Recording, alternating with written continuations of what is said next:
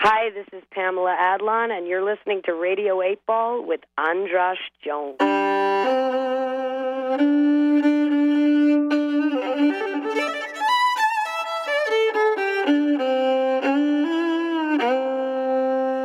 Welcome to Radio 8 Ball, give us a shake.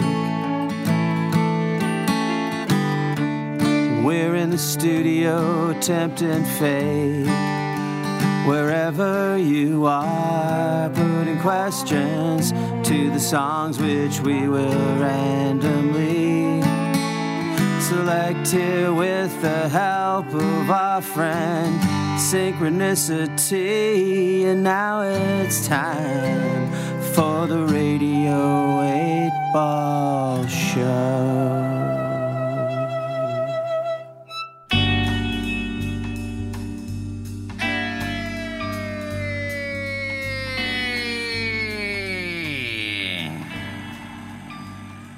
Welcome back to Radio 8 Ball, the show where we answer questions by picking songs at random and interpreting those randomly chosen songs as the answers to the questions, like picking musical tarot cards. I'm your host, Andras Jones, hanging out here at Starburns Industries, drinking mezcal with Opium Moon. Say hi, Opium Moon. Mezcal. Hello, mezcal. And we just had a fantastic session with Larry Miller, where we have a cavalcade of talented, soulful, insightful people joining us, all invited by Lily Hayden. And now we are joined on the line from an undisclosed location by a woman named Lucy Webb. Well, welcome to Radio 8 Ball, Lucy.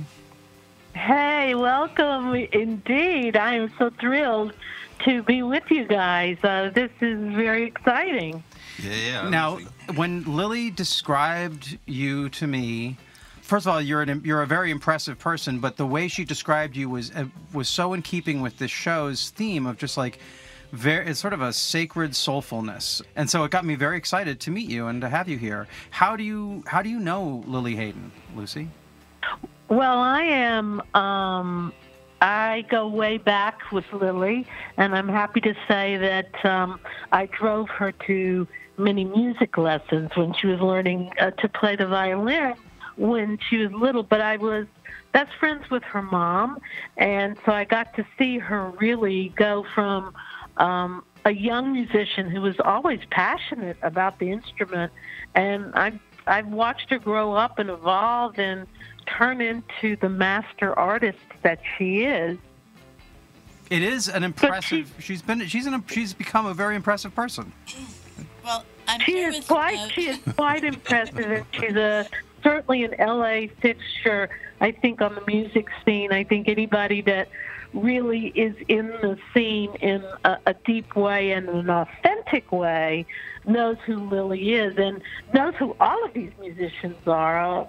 You ask around and people are very much aware of them. So it's so exciting to see them come together and make this music that they've made that is so unusual and singular. And Lily, tell us, how did you, obviously it sounds like you met her when you were just a pup. Yes, but first I want to just make it clear that I'm here with Opium Moon. She made that. She said that. But I just want to, give proper, respect. This is M.B. Gordy on percussion, Itai Disraeli on bass, Hamid Saidi on santur, Persian hammer dulcimer, and it's my honor to be in this collaboration. And Lucy, as she said, was best friends with my mom, Lotus Weinstock, the great comedian and singer-songwriter, and humanitarian. Absolutely. and sage, and Lucy was there. I remember playing you something when I was about 14.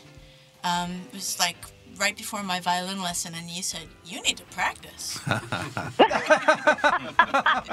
better go practice." I actually got that from Lily's mom. She was very good about making Lily practice, and Lily would go in and practice anyway, but she was a stern taskmaster when it came to practicing. It was just something you had to do. Listen, it's not easy growing up listening to someone practice the violin. Oh, yeah. I remember practicing this one concerto. I think it was the Bruch concerto, and my mom insisted that Bruch hated his mother. But this collaboration that they have put together it's just really so interesting and beautiful. And I think what's so interesting about it too is it highlights every musician. There isn't one specific sound that comes out, but the collaboration of all the instruments, it makes for a really hypnotic music. But I want to find out a little bit, I mean, I love this band, but we're getting to hang out with them for the whole episode. I want to know a little bit more about Lucy Webb. When you were hanging out with Lotus, were you part of the comedy scene? Oh, I was in the comedy scene years ago.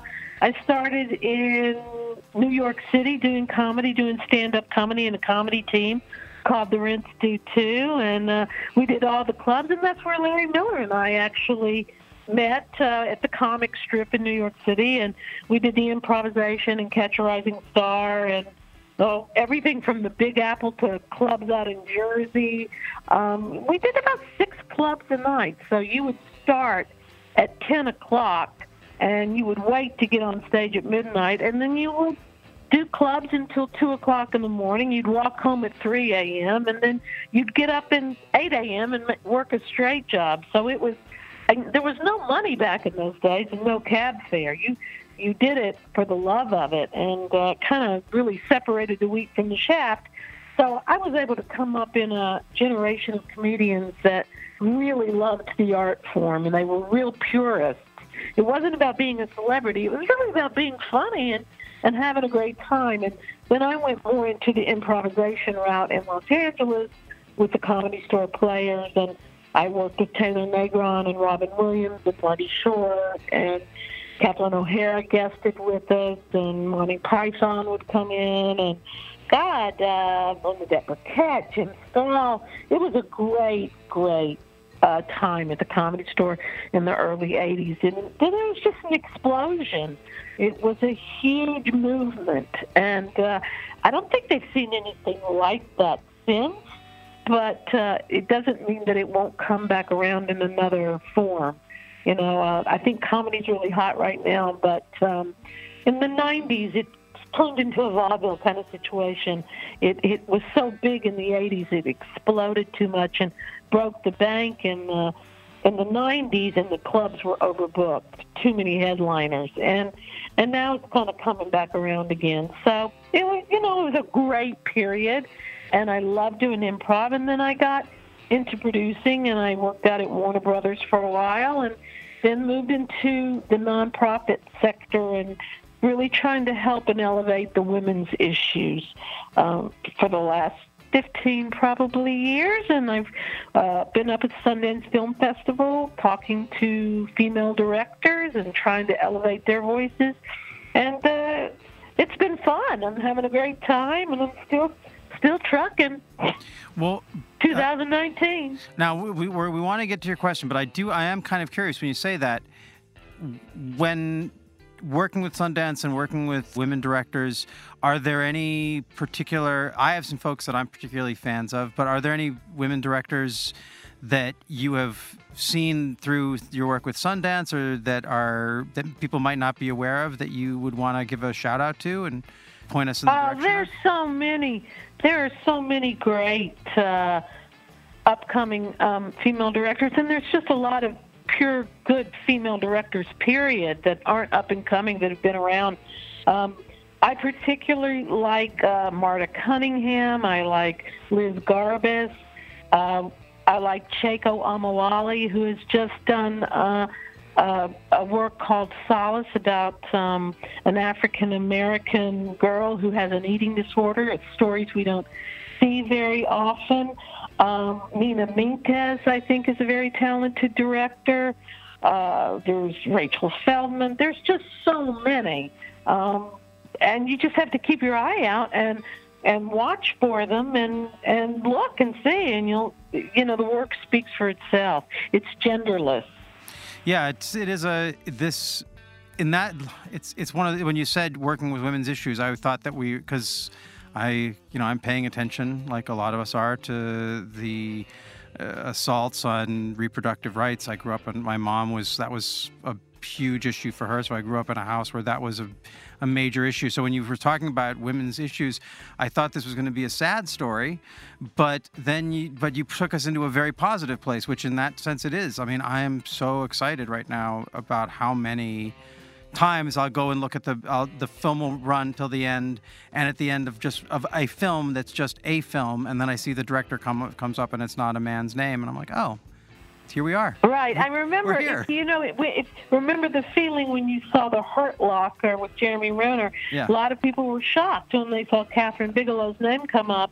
But, there's just so many women out there that are so talented. They just haven't had a shot in the system to do the work that a lot of their male counterparts have. And let me just say, there's a lot of males in the business that are very supportive of those women. It's just sort of been the way that it's been, and we're trying to break that paradigm. It hasn't been easy, and it's still, we're facing challenges, and I think that you see what is happening right now in the country with the current, president that we have and the temperature in the country.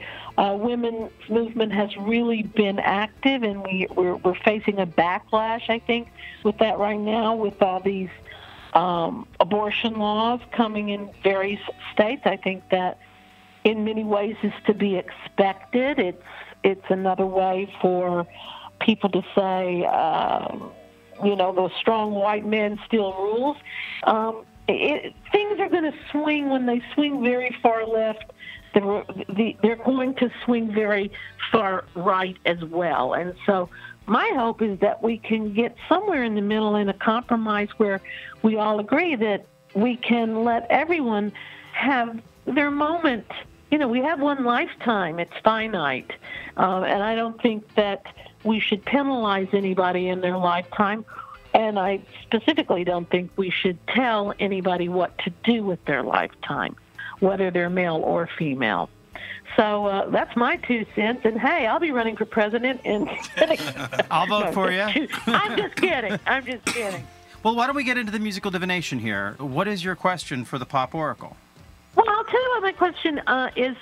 I love the sound and the tone of the music. It is so hypnotic and dreamlike. And what I'm interested in is the dulcimer, particularly when Lily plays the violin. To me, it's the same as when Carlos Santana would pick up the guitar. You knew within two bars it was Carlos Santana. And Lily has that same sort of recognizability with how she's approached her music. It doesn't take long with hearing just 3 or 4 strings of her violin that it's Lily Hayden. And the dulcimer, and Itai brings in such a sulfurness in the bass. And, of course, Gordy is magnificent in the percussion. The dulcimer is an instrument I don't know that much about, but I just love it. And I'm curious if they could answer where it comes from. It's a string instrument, I think, and they'll clarify that for me. And so I assume it comes from something like the piano background, but is it a Indian instrument? Is it a Middle Eastern, Persian? What is the instrument, and how do you tune it? Okay. Hold on. So hold on a second. So I'm gonna back up. You're gonna get an answer to that. But for this show, the format, and you're not the only person who's a little bit confused. It's not really a question for the band. It's more like the kind of question you'd ask a tarot reader. It's a question about something about you and about the world. But I think we would like an opportunity to educate all of our listeners on this instrument, which is actually not a dulcimer. It's called a santur, right? You want to tell us a little bit? Sure. Wait, hold on. And they're not the same thing. So, well, tell us. Hamid will enlighten us. Yeah, this is santur, Iranian hammer dulcimer. It has 72 strings. About tuning the... It's almost impossible to tune this instrument. I always say The reason that you cannot find a good Santur player is because all the time goes for tuning. There is no time for practice. So it has 72 strings. We have this kind of instrument all over the world, but this one that I play is Iranian Persian hammer dulcimer or Santur. This is Iranian. It's Middle Eastern style of hammer dulcimer. Cool. Oh, it's so interesting because I don't think we hear that instrument a lot in American music. So that's why I'm here. Yeah, that's why you're there. It's so beautiful altogether. So the question I'm supposed to ask. He's an exceptional. The question I'm supposed to ask is, yes. Well, I suppose I would ask, since Lily and E-Tide really are married now, will there ever be any children? Oh, that's your mother's friend asking a question. That's for sure. Okay. Well, that's now Aunt Lucy asking a question. Okay. Well, now to engage the Pop Oracle on your behalf, I'm going to spin the Wheel of 8. Na na na na na. Wheel of 8. It's spinning. Song number 5, which is Caravan. Mm-hmm.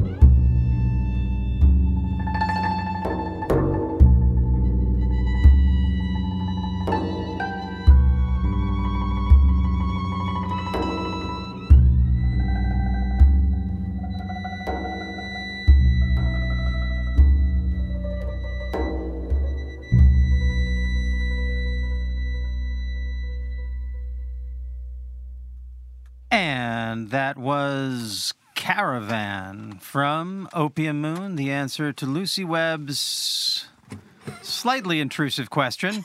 Will Itai Well, I have a hope kid? that was the caravan to the maternity ward. So the Centaur has 72 strains. Hopefully I can get a great niece or nephew. But listen, seriously, can't you just see the silk blowing in the wind? It feels like they're in the desert, and I want to order a kebab and some hummus. It was just deliciously dreamy, and you just see sand dunes and feel like you're going to come upon the Great Pyramid and the secrets to all of the ancient questions. That's what it feels like when you listen to it. Yeah. It's just, Thank you. it's so delicious. Now, did you have, when you were listening, because I love it, that's your impression. This is how we're having to do. Usually on the show we have singer-songwriters, and it's all about lyrics and the ideas, but with this we get to be transported and use a different part of our mind. So I'm curious, so those are the images that came up for you. Did you have any sense of how that song related to your desire for a niece or nephew? Well, I don't know if my niece or nephew could come out of a camel. And but my images, I just see like these slow moving camels sort of across this huge sand dune. Should that worry me? I don't know. I don't know. I just find the whole thing so. It's so old. It's biblical. The music. It feels like King Solomon is going to arise. It's old, biblical, Old Testament. Well, that's what it evokes for me.